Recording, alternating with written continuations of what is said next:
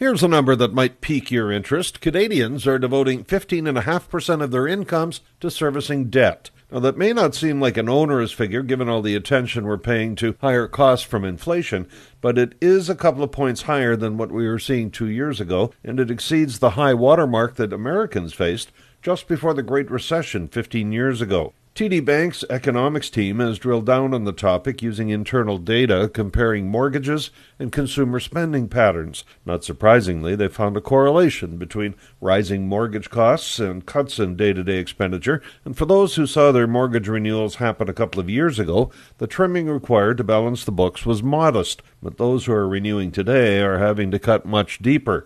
And the bank notes people with renewals coming up next year have not even started to trim their spending, so we should expect consumer expenditures to continue falling. That's something that will put even more pressure on a slowing economy.